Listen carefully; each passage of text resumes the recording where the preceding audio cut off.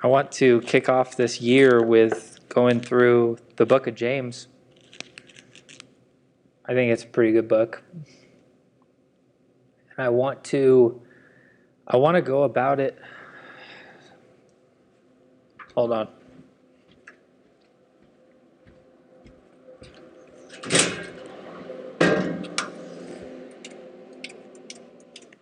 Nice. So loud. I want to go about it maybe just a little bit differently. I want to kind of give you the keys to the kingdom up front. And then so you kind of know what to expect every single week. All right? Is that cool? All right. So it's 5 chapters, which means it's going to be 5 weeks. Okay? And I like to call James like and don't cringe right away. I like to call it the How to Be a Christian manual. I really believe that. And I think sometimes we have a view in our mind of what Christianity is supposed to look like. And it's kind of defined by, we're trying to counter the world, or, my life experience tells me this, or, whatever it might be. James actually just maps it out clearly of what we are supposed to be as Christians. Not what we think we want to be, but what we are supposed to be. Does that make sense? It's not, there's no preconceived notions or, agendas tied to Christianity other than honoring Jesus. And I think we lose sight of that a lot. And I know this is going to be maybe so elementary. But at the end of the day, I think we lose sight of almost overcomplicating it. Or standing on some pebble instead of the rock that we're actually founded on. So this is going to be, again, How to Be a Christian manual. The words in the Word at their word. Completely at their word. I'm not bringing an agenda to this. If you know me well, I don't have much of an agenda other than I just want people to know Jesus. That's all. That's it. That's all I've got. Frankly, it's the only message I have, It's all tied up in that. That's all I want. There's no other agenda. I don't want to be famous. I really, really don't want to be famous. I don't want that. What I want is people to know Jesus. And I believe that James maps this all out perfectly in a beautiful tied up bow of, hey, this is who you're supposed to be. This is what you're supposed to be. This is how you're supposed to be. So this week, this message is titled Right Religion. And you're like, religion? I'm all relationship, Lex. I know.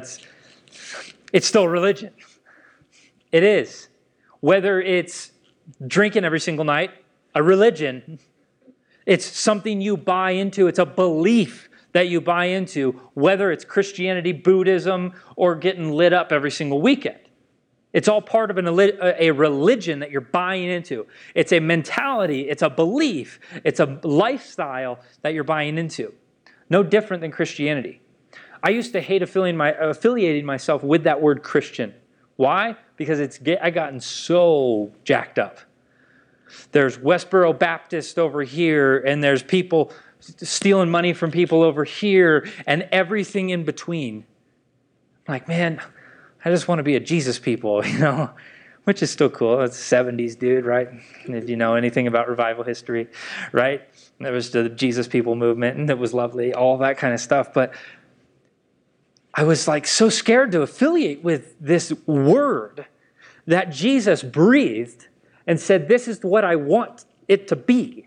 Did you know that they were called Christians in the Bible? It wasn't just some Americanized thing. Did you know that?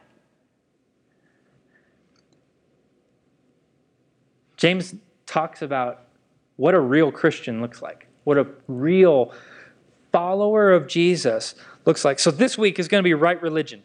Okay, we're going to go through chapter 1, right? Well, I know you could have guessed that. Next week, guess what we're going to go through? Chapter 4. Nope, that is not right. chapter 2. And it's going to be titled Pure and Proper Faith. Okay? Week 3 is going to be the wisdom of the tongue. Week 4, pure motive, a pure motive in prayer. And then the last week is wisdom in action. And I believe that chapter 1 kind of touches on all of these in their vaguity, and then they all and more direct. James could be a Christianity for dummies. Okay? And I think if you want to get the most out of this study, your preconceived notions have to just disappear. Whatever you think a Christian is, for a second. The good, the bad, the ugly. Make it all fly away for a second. I'm not telling you to not discern, obviously, still discern, all of that fun stuff. But there's a difference between discerning and opinion. Okay? So that's kind of the journey I want to go through. So feel free to read along, or read, I guess, maybe better said, prior to when we're gathering, so that you know what's coming. So you're a little bit more familiar with that scripture. Even if you've read it over and over, oh, great, yippee, good for you. Read it again. Read it with me. Okay? I'm reading, the way I prepare a lot of my messages is I read that chapter every single day until I preach it, just so I'm super familiar with it. All right, a little cheat code. That's what I do. Okay? So in every type of writing, there's a purpose. Yes? Yep. Whether it is Avatar, which is kind of a modern-day Lorax, right? I speak for the trees, right? No? All right, that sounded funnier in my head. Madison told me that I'm turning into too much of a dad joke guy, and now here I am. Everybody looks at me blankly. Or, whatever book, they all have a purpose, You've ever written a school paper, it had a purpose, whether it was to get a grade or, whatever. It all has a purpose. So there's a purpose behind the book of James, as you might have guessed. And there's an undertone. And I don't know if you know, here's a little trivia for anybody who's into that. The book of James is actually called the book of Jacob. Actually changed it over time. It's kind of an interesting fun fact. But that's just me. So the overall purpose of James is to expose hypocritical practices and teach right Christian behavior. What concept, right? We need that today. Holy crap. Oh my gosh, we need it. The church is thirsty for it, or at least they should be. It's technically written to Jewish Christians in Gentile communities. Okay? Obviously, still applicable today, or else I wouldn't be talking about it. Okay? So are you with me? You attentive? Do I have your attention? Yes? Great. Lord, I pray that you would illuminate your word to us, that it would jump off the page and land in our hearts. In Jesus' name. Amen. We are inundated with crafty marketing every single day. Right? We see it. If you've been on Instagram, you scroll through and you see more ads than everything else. Right? And they're all like what you were talking about yesterday with your friend, and it's super creepy. We're inundated with these kinds of marketing, whether it's a car commercial where it says this is a revolutionary experience or the greatest ever, right? I had to turn the rotate off. We're inundated with extravagant claims as we listen to commercials, scroll through Instagram, and we see products that guarantee a life-changing / altering experience, right? We see it every single day. Click now for whiter teeth. Click now or guaranteed your money back, right? All of these claims, husband / wife material, you get it? Like all of these claims, this is what you need to do to set yourself up for marriage. All of these different things, 10 steps to do life hacks, all of these different things. Yes? Whether it's cars, life hacks, whatever, Think around the elections, everybody's just trying to get elected, and they're tearing down somebody so that they can take up a pedestal, and we get inundated with all this. So-and-so did this, and they're just the worst person ever, but I'm going to make a better life for you, right? All of these things, and guess what? It works. Maybe not the election stuff as much, because you're just like, all right, it's old guys, try something new, right? But it works.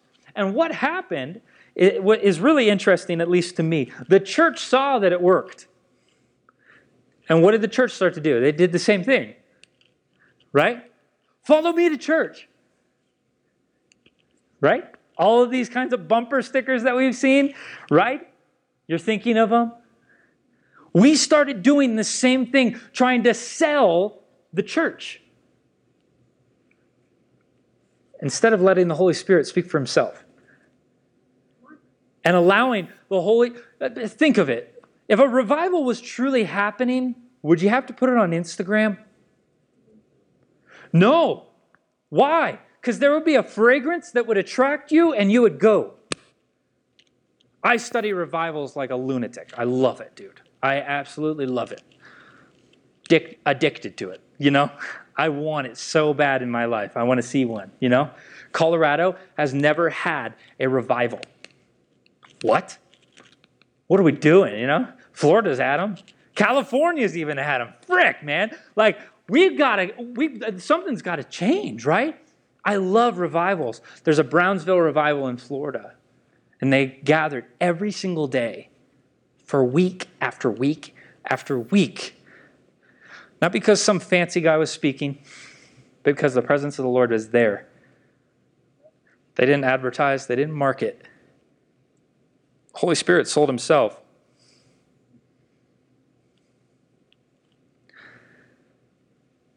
It's sad when things come at the expense of the power of God. We see, follow me to church, quote unquote, or quote unquote, stuff like this. These church marketing, applicable teaching, quote unquote, applicable teaching. Or, weirdest one that I've seen, a sermon guaranteed to be 29 minutes or less so that you can get to church on time. Or at lunch on time. Dang. Can you imagine? Some of you are like, oh, that sounds kind of nice. Well, no. You're at the wrong place. Not just me, but Reese. We were joking about that today.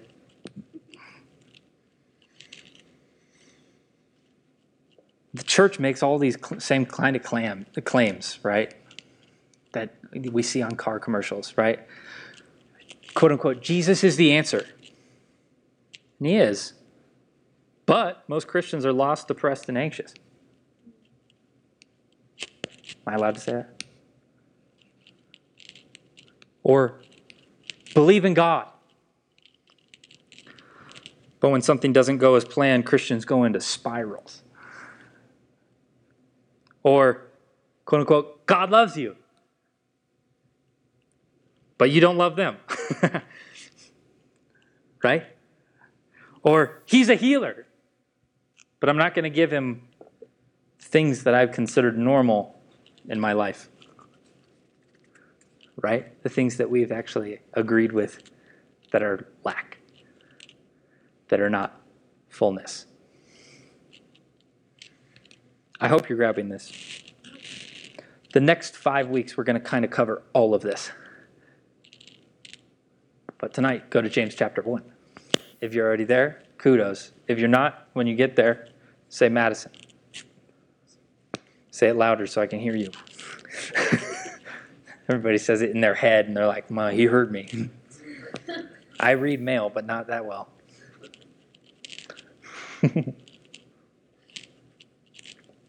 James chapter 1, everybody there? We're going to kind of go chunk by chunk here, if I can use that language.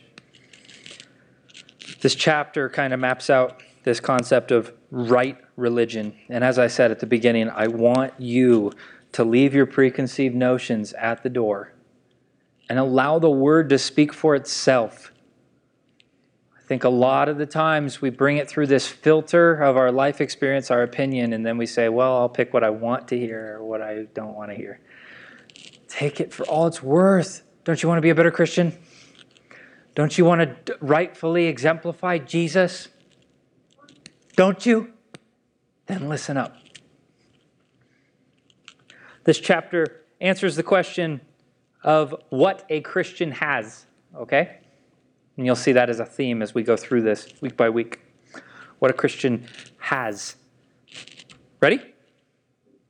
We're going to read verses 1 through 11 to kick off, okay? It says, James, a servant of God and of the Lord Jesus Christ, to the 12 tribes in the dispensation, greetings. Count it all joy, my brothers, when you meet trials of various kinds, for you know that the testing of your faith produces endurance or steadfastness. And let endurance or steadfastness have its full effect, that you may be perfect and complete, lacking in nothing. Sounds pretty good, yes? Verse 5, if any of you lacks wisdom, let him ask God, who gives it out generously to all without reproach, and it will be given to him. But let him ask in faith without doubting. For the one who doubts is like a wave of the sea that's driven and tossed by the wind. For that person must not suppose that he will receive anything from the Lord, because he is double-minded and unstable in his ways. Yeesh. It's not holding back any punches here, yes? Verse 9. Let the lowly brother boast in his exaltation and the rich in his humiliation, because like a flower of the grass he will pass away. For the sun rises and its scorching heat, it withers the grass, and its flower falls, and its beauty perishes. So also will the rich man fade away in the midst of his pursuits. Good?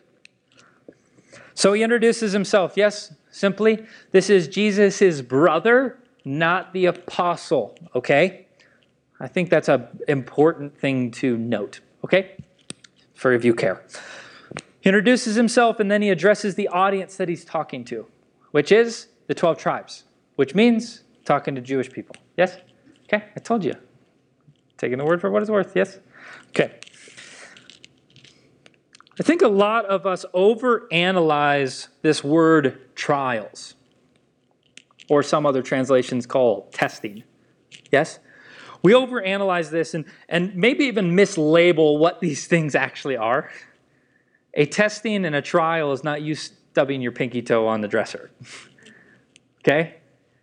And you laugh, but I've met some people that threw them into a freaking whirlwind, and they're like, there's not a God. Whoa, all right. You're a train wreck. And I said it to their face too. If you know me well. These Christians are getting persecuted and mocked. That's who he's talking to. Yes? They're getting persecuted and mocked for what they believe. Not something that they did to themselves, not self-inflicted stuff, but because of who they believe in. Okay? And I want to note that this reads when, not if. When trials come, not if trials come. A lot of us think that it's going to just be a bunch of butterflies and rainbows and we're never going to get persecuted. And I think I was talking to my buddy Zach about this last night while we were eating dinner. I thrive in opposition. I do. I love when I'm down in ping pong making a comeback. I love when there's a Facebook page made about me. Man, it fuels me, dude. I love it. Yes, it's a deeper, but I love it. You know why? Because I think I must be doing something right. Why do I think that? Well, I'm glad that you asked. Because first off, I'm supposed to consider it all joy. What? I'm supposed to consider it all joy when somebody calls me a heretic. I love it, you know? I actually really believe in what I'm talking about. I'm not just blowing smoke tonight. right? It fuels me. When you encounter persecution, capitalize on it with joy. That's the Lex translation. Okay? Because then verse 3, it follows up.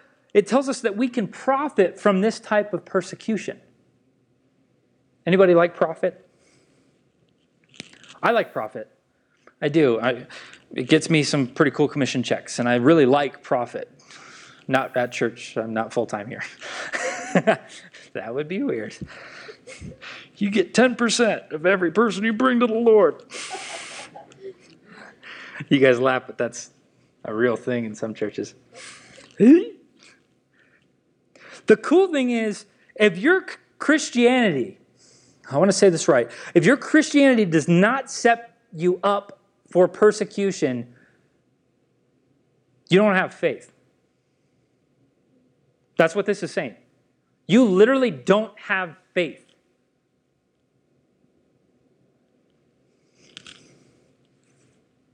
Or you never had it.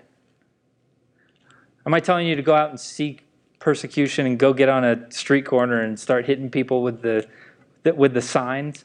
No, I'm not telling you to do that. Okay? And I will never tell you to do that. Okay? I'll tell you to pray for people and watch them get healed on the street corners, but not repent, you're going to hell stuff. If your Christianity does not set up persecution, you never had faith / don't have faith. If tested faith produces endurance, then no faith testing produces pansies. Did you hear me? Let me say it one more time. If tested faith produces endurance, then, if we're doing ratios, then the flip side of it is no faith being tested produces a pansy. Who likes being called a pansy? I like the flower. That's where it stops. Right? It's a muscle that's actually being moved and flexed and used.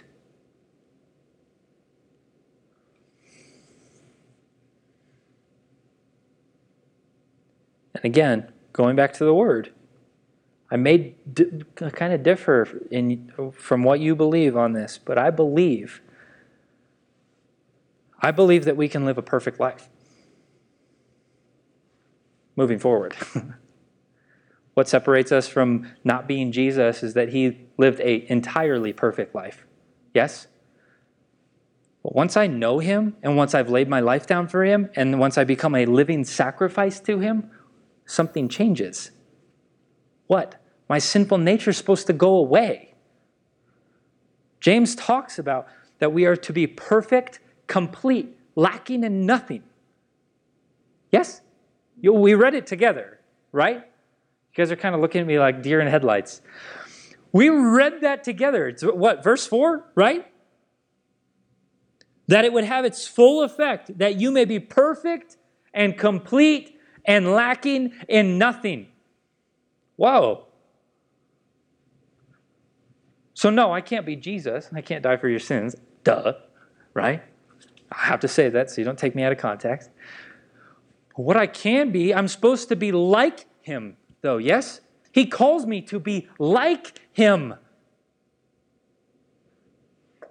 Not just playing dress up, where I put him on and put him off, and put him on and put him off. No, I'm supposed to be like him. I'm supposed to be clothed with him. Holy Ghost lives in me. That means I'm supposed to be dead. Yes? I believe that we can achieve a perfect life if we are fully surrendered to the King. If we allow our faith to produce steadfastness, we can be perfect, complete, and lacking in nothing. At the end of the day, our goal, this is the goal, right? That's the goal, is to be more like him. We're called hypocrites and stuff because we continue to revisit the sins that we did over and over and over again. Think of it this way. I cannot achieve the standard of perfect life the way Jesus lived because I've already sinned and fallen short. Yes? I'm already a sinful man. Hence why I needed a Savior. But if I'm actively allowing the Lord to teach and test my faith, then this is the work of sanctification over my life. What's sanctification? Making me more like Him. Yes? So, right religion is exactly that. Me more like Him than the dead guy. Right?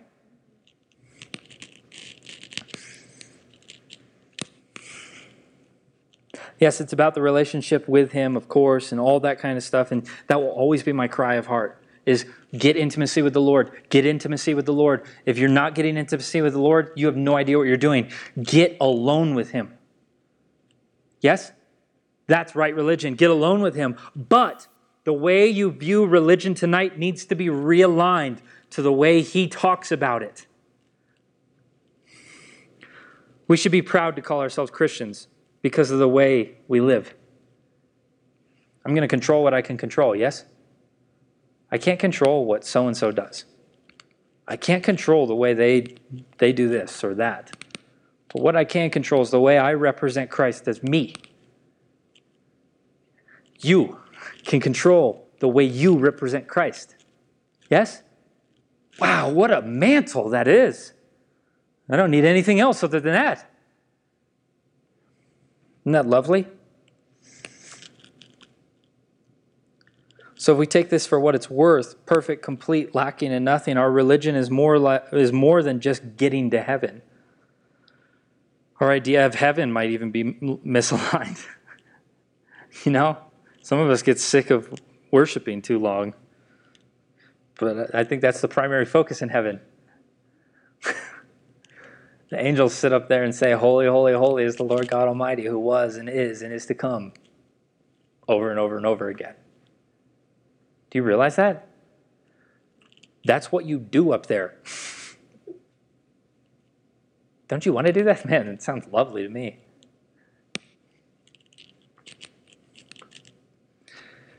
Faith is a currency that trumps fear. And faith is a currency that trumps doubting. Yes? When I'm doubting, I exchange it for faith. When I'm fearful, I exchange it for faith. I don't succumb to it. I don't say, "Oh, no." I don't do that. I exchange it. I make a transaction. Say, "Here's my faith in exchange. I don't want to doubt anymore." In verse 6, it invites us into asking for wisdom in faith without doubting. And then it continues in verse 8, calling that person that doubts being double-minded. What's that mean? Confused. Saying that you believe in the Lord, but you're also afraid. Saying that you believe in the Lord, but you also doubt Him. Saying that you believe in the Lord, but fill in the blank. If you believe in the Lord, gosh, man, I don't know. When the first moment I believed in the Lord, a lot of things disappeared.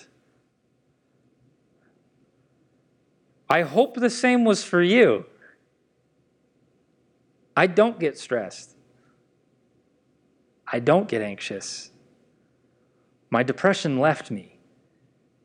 My suicidal thoughts left me.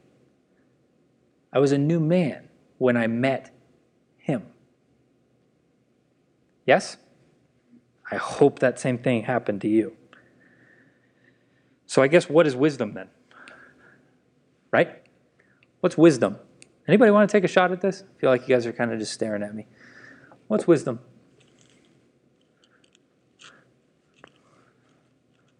Oh gosh, I'm glad that we're talking about it then. Wisdom is activated knowledge. Wisdom is activated knowledge. A lot of us know the church answer. That's knowledge. Doing the church answer is wisdom. Yeah? The good stuff, not the bad stuff. The real good stuff. What the Word says. Yes? That lens. Okay? So faith in full effect brings trials when we use the muscle and in return produces endurance, which then invites us into a life of wisdom without doubting. Sign me up. Did you catch all that?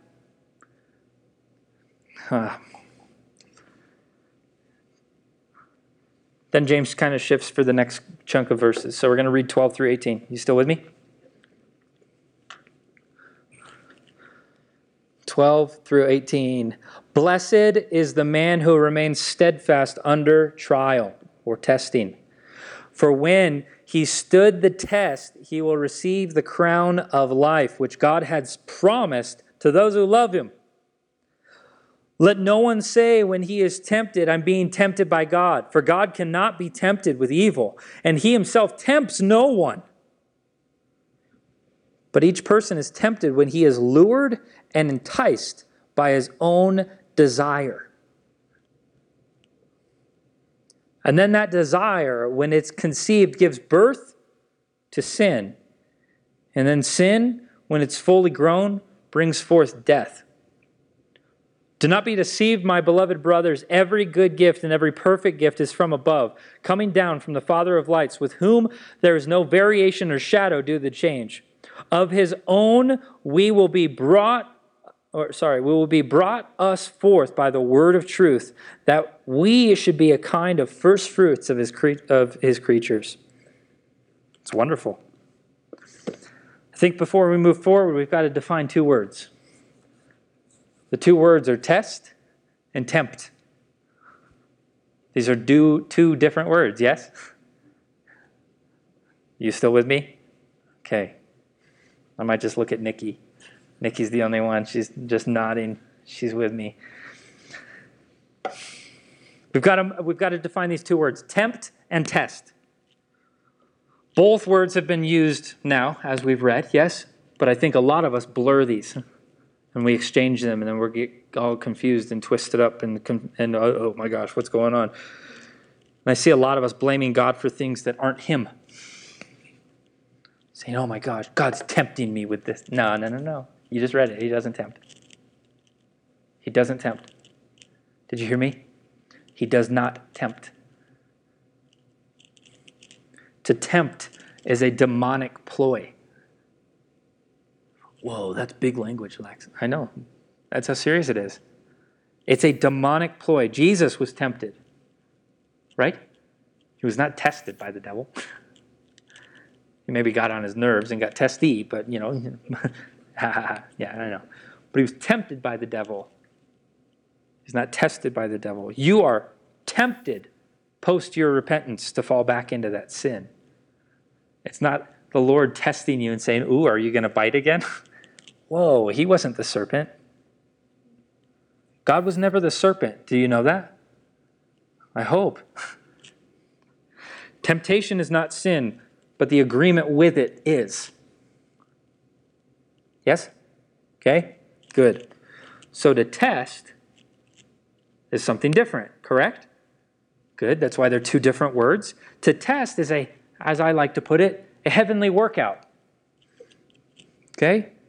A heavenly workout is what a test is. Peter was testing his faith as he took the first step onto the water.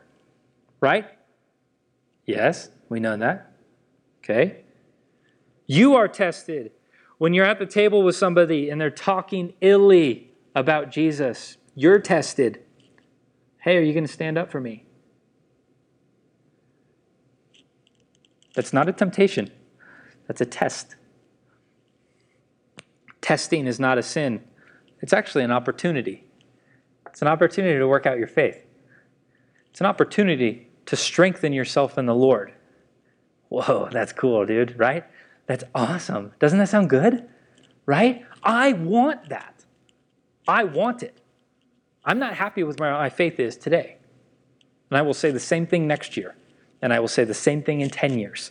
I'm not happy with where it is because I want more. I want to trust in the Lord more. I want to be used by him more. I don't want him to pass me by. Did you know, me and Madison were just talking about this, did you know that Catherine Coleman, what number? 7? 7. She was 7th in line. Does anybody know who Catherine Coleman is? You should study her up. She's one of the greatest woman revivalists ever. Ever. Just look her up and say, whoa. And this was her thing. There's only one. That's the picture that you'll see, is this. Oh, so cool.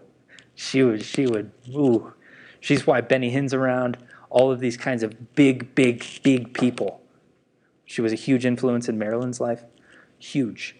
But anyway, she was 7th in line. The Lord actually asked 6 other people before he got to Catherine. That should throw you back in your seat a little bit. Why? Because the Lord's trying to pick us. Not pick on us, pick us. He's saying, hey, are you going to step up to the plate? I've got cool things in store for you. It says it in Jeremiah.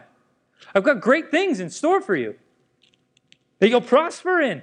Yes? Come on. Right?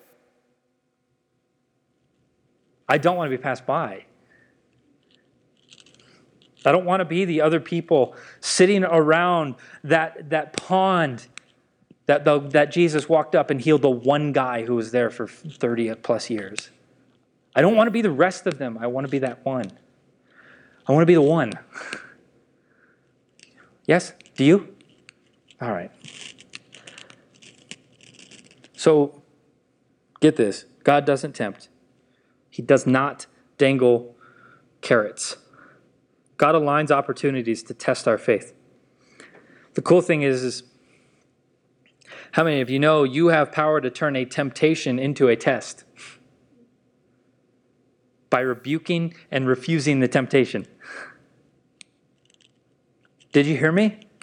If the devil comes your way with a temptation, saying, hey, take this apple, you can say no to it, rebuke it, boom, you just strengthened your faith. He works all things together for good. Yes? Are you hearing me? Because that's mind-blowing to me. When the Holy Spirit illuminated that to me, I was like, oh, dang, that's pretty cool. Right? All I've got is messages that he tells me about, This is all just stuff that he talked to me about. Okay? We can look at Job as he was tempted, but he exercised his faith in the Lord over it. And guess what? Was his faith strengthened? Sure was. Every single thing that came against him, it was strengthened. But the flip side of it, we see in verse 14, temptation leads to alluring, enticing by our own desire. And when that desire is pregnated, it births sin and then it brings forth death. That's when we fall into temptation. It's when we agree with it. Yes? How many of you know that Jesus had to die for our sins because a bunch of dead people were wandering around and he had to rebreathe life?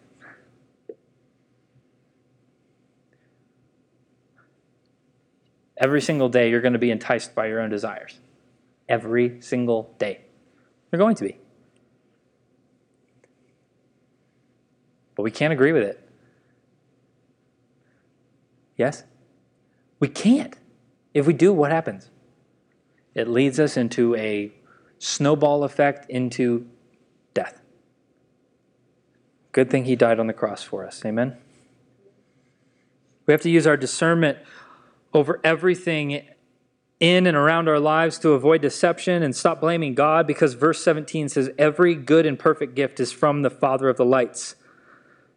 It's beautiful. Right religion is birthed in proper discernment, not opinions defined by life experiences. He created religion. Man messed it up. He showed us how we were supposed to interact with him, and we then attempted shortcuts. Right? Everybody's trying to find, okay, give me the 3 steps into an anointed life. There's only one step, actually. Get in your closet, spend some time with him. That's it. For how long? No, don't ask that question. Just keep on doing it. That's it. You don't get to decide. How long? Until he trusts you. That's it. Do you get it? Okay. 19 through 25. It reads, "Know, everybody there? If you're not, you'll get to hear me. Know this, my beloved brothers, let every person be quick to hear, but slow to speak, slow to anger. For the anger of man does not produce the righteousness of God. Therefore, put away all filthiness and rampant wickedness, and receive with meekness the implanted word, which is able to save your souls." Such a run-on. "But be doers of the word, not just hearers, deceiving yourselves." Did you hear that? Be doers of the word, not just hearers. Because what are hearers? Deceiving themselves. Whoa. "For if anyone is a hearer of the word and not a doer, he is like a man who looks intently at his natural face in a mirror. For he looks at himself and goes away and at once forgets what he was like. But the one who looks into the perfect law, the law of liberty, and perseveres, being not a hearer who forgets, but a doer who acts, he will be blessed in his doings." Man, that's such good news. How many of you know what you look like? You're pretty familiar with it? Yeah? If you were to... All right, this is weird. Because this is what came to my mind. You know those like sketches that they put up of like robbers on the news? What is that called? Sketch artist. That sounds right. Where they explain, hey, this is who I saw, this is what he looked like, and then they put up this weird sketch of this person. If you were to do one of those about yourself, do you think you would look like what you look like? I know, it's super weird. You'd be at least pretty close, right? You'd capitalize on the features that you like a little bit more than the others, right? I probably wouldn't talk about the moles that are on my face, I'd talk about, my nose, or my eyes, or Smile, my hair, lips. I wouldn't talk about my calyx, which is all the swirls that I've got in my hair. You'd highlight different things and this and that, but it would be pretty close, right? Yes? Okay. Or maybe your friend, you could explain them and be pretty close, right? You with me? So that's the physical. What about internally? What about our internal, if I can use this language, our internal face? Our internal world. What if we were to describe that? Would it line up to what it actually is? Or would we more kind of talk about what we want it to be, what we hope it's going to be? Are you getting me?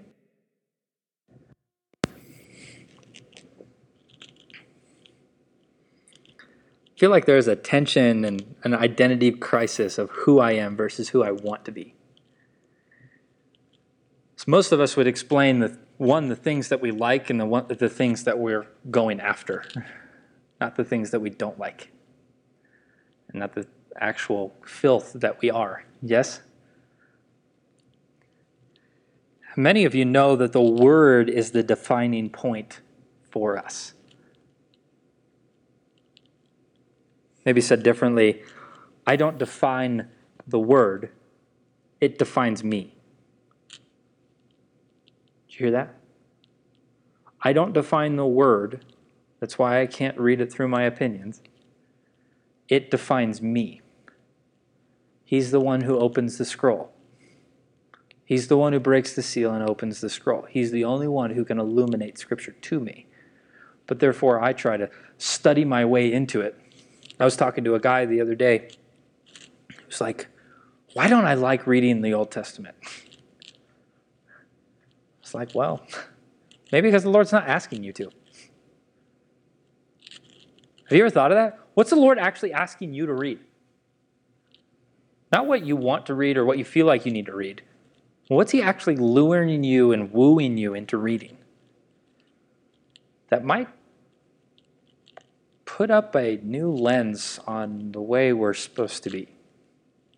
Yes? Does that make sense?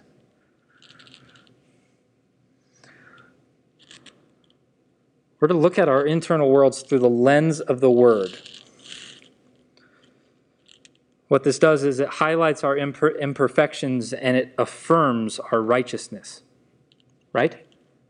Closer we get to the Lord, as Billy Graham said, the closer we get to the Lord, the more noticeable our sin becomes. That's what he said. Isn't that brilliant?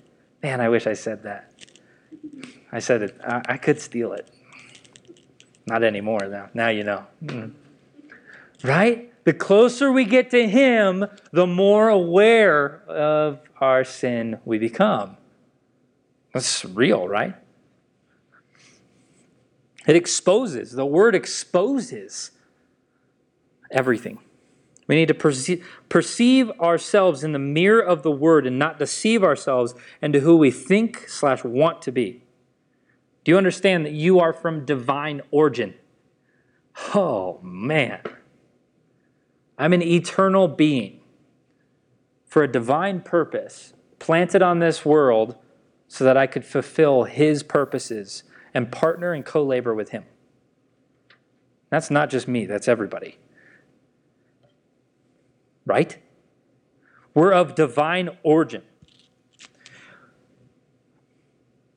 When we gaze at the mirror / maybe even the law of liberty, we have to respond to that truth, and then the Lord blesses that truth.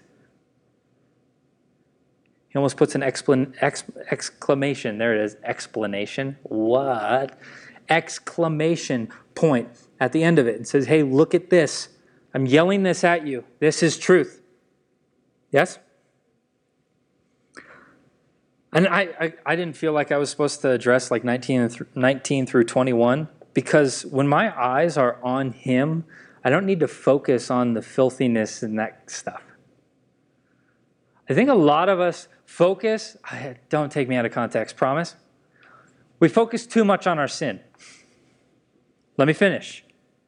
What if we were just to focus on Him more? I believe that that's Christianity. Our filth, our junk, the crap falls away when we focus on perfection. Stop trying to work your way out of sin. Nope, get in your closet, get intimate with Him, and I guarantee it'll go away. Guaranteed. Or your money back. Right? That's it. Guaranteed, dude. It's what I like to call byproduct Christianity. It's the essence of byproduct Christianity. I focus on His truth, and then I watch all of the filth fall off of me. Why? Because I'm being washed by the Word. I'm being washed by the Word in full effect. So don't just hear truth. Grab it, chew it, and let it consume you and be a doer. Yes? Okay, last two verses, and then we'll finish. Good job. Proud of you guys. 26 through and 27. If anyone thinks he is religious, oh, there it is. If anyone thinks he's religious and does not bridle his tongue, but deceives his heart, this person's religion is worthless. I love how blunt this is. Right? This is in the Bible. His religion is worthless. Religion that is pure and undefiled before God the Father is this: to visit the orphans, the widows, and the least of these in their affliction, and to keep oneself unstained from the world.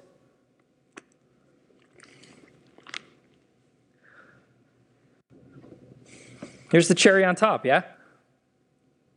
Sometimes there's power in what you don't say versus what you do say. Yes? A brindled tongue, right? There's more power in what you don't say than what you do say. We're supposed to be slow to speak. Slow to speak. Quick to hear. And even quicker to...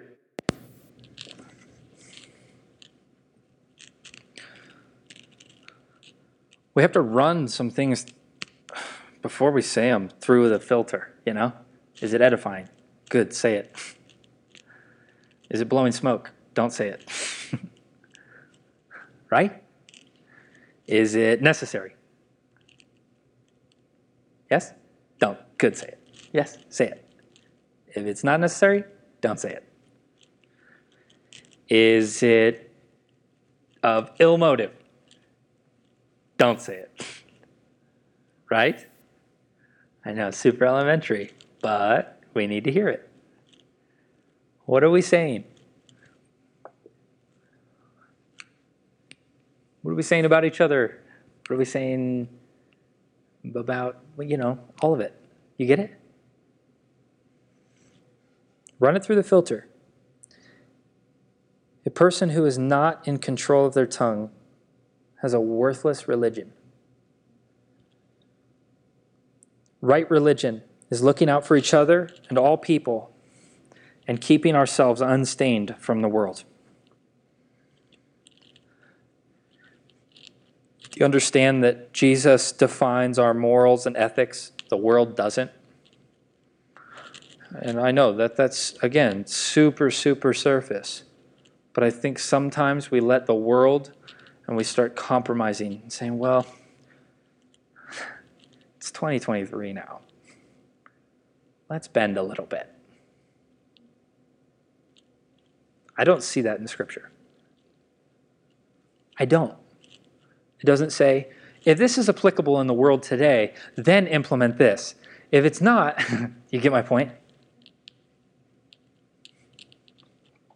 This is it. This is it. Just because it's normal everywhere else, or maybe even in your families, or maybe you've even said, hey, come on in, and normalize things a little bit too much, does not mean that this changes. It doesn't. Right? Your definition of love doesn't get to change. It doesn't.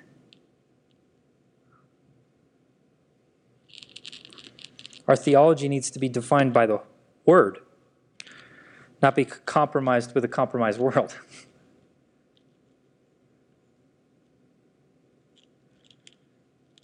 Faith can be contaminated if it's surrounded by worldly values.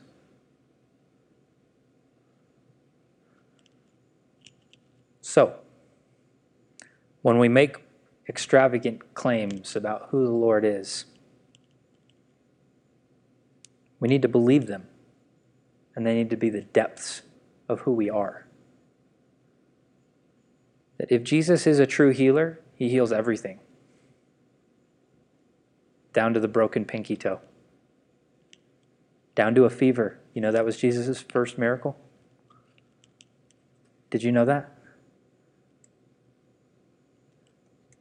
Down to the fever, down to, I don't know, a gluten allergy. I don't know. I'm just trying to think of things. Man, I don't know. If he's a healer, he heals everything. If he's the answer to everything. Right? Otherwise, I'm lying. And I'm lying to you. If I'm telling you that he's the answer and I don't think he's the answer over things in my life, I'm sorry, I'm a liar. And guess what I just did? Oh, now I'm a hypocrite. You get it? Believe it. Say, hey, he said it, so I'm standing on it, dude. He said that he's a healer, so I'm standing on it. I've seen it too much, I'm standing on it. He said that he's getting me to the other side, so I'm standing on it. Even if it's not happening in my microwave theology. Or my air fryer. We just got an air fryer. Holy crap, you can cook things fast. Microwave's got nothing now, dude. About to throw it out the window. Right? That's our culture, though. In America, it's just, how fast can I put something in so I see a return on it right away? I'm sorry, that's not the way your stocks work. Unless you're really savvy, which don't have enough time to do that and work 3 other jobs, you know? You get it? Gosh, get in your closet. Say, Lord, I'm being intimate with you, and I'm standing on every single word that you say. And I know that your promises are true because you said that they're true. You said it, so I believe it.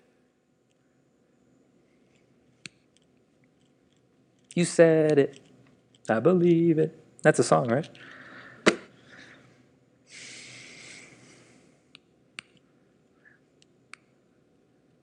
If he's the answer, he's truly the answer. If you're going to make these claims, man, stand on it. I want to say this differently so it lands differently because I just feel like it's not landing.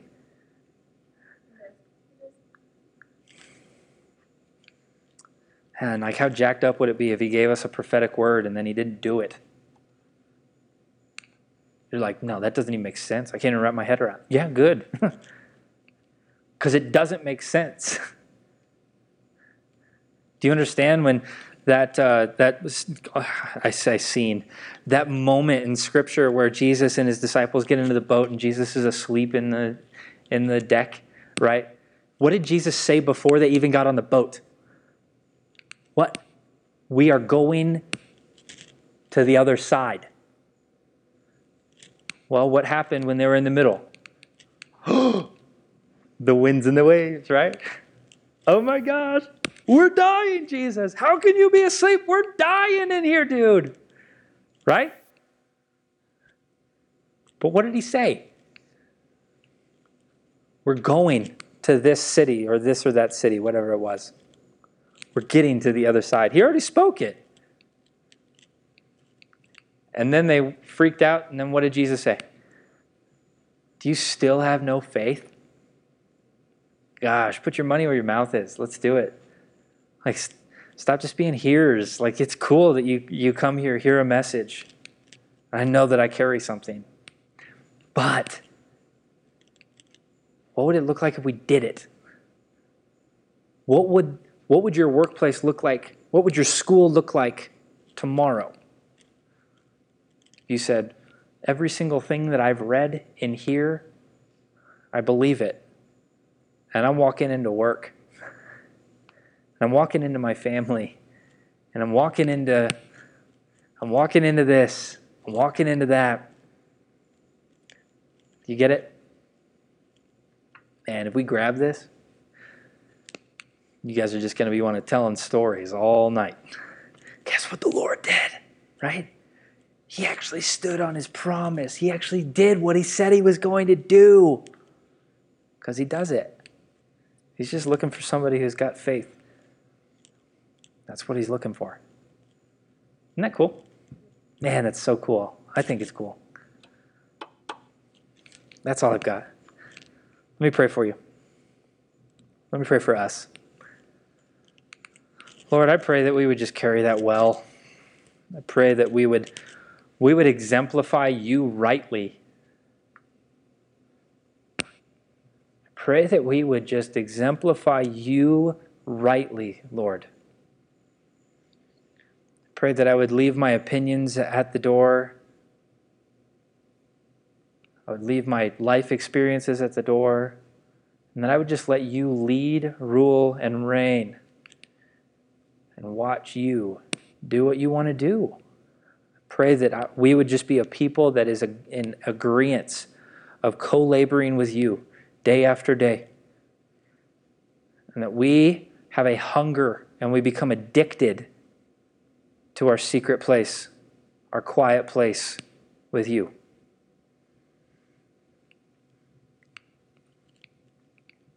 Yeah. Lord, thank you. Thank you for the privilege of getting to be called a Christian, getting to be more like you every single day. Would you train us? Would you teach us? Would you illuminate your word to us? Thank you for who you are, Lord. Thank you for what you said, what you're going to say, what you've done, and what you're going to do. In Jesus' holy name, amen. Cool? Cool.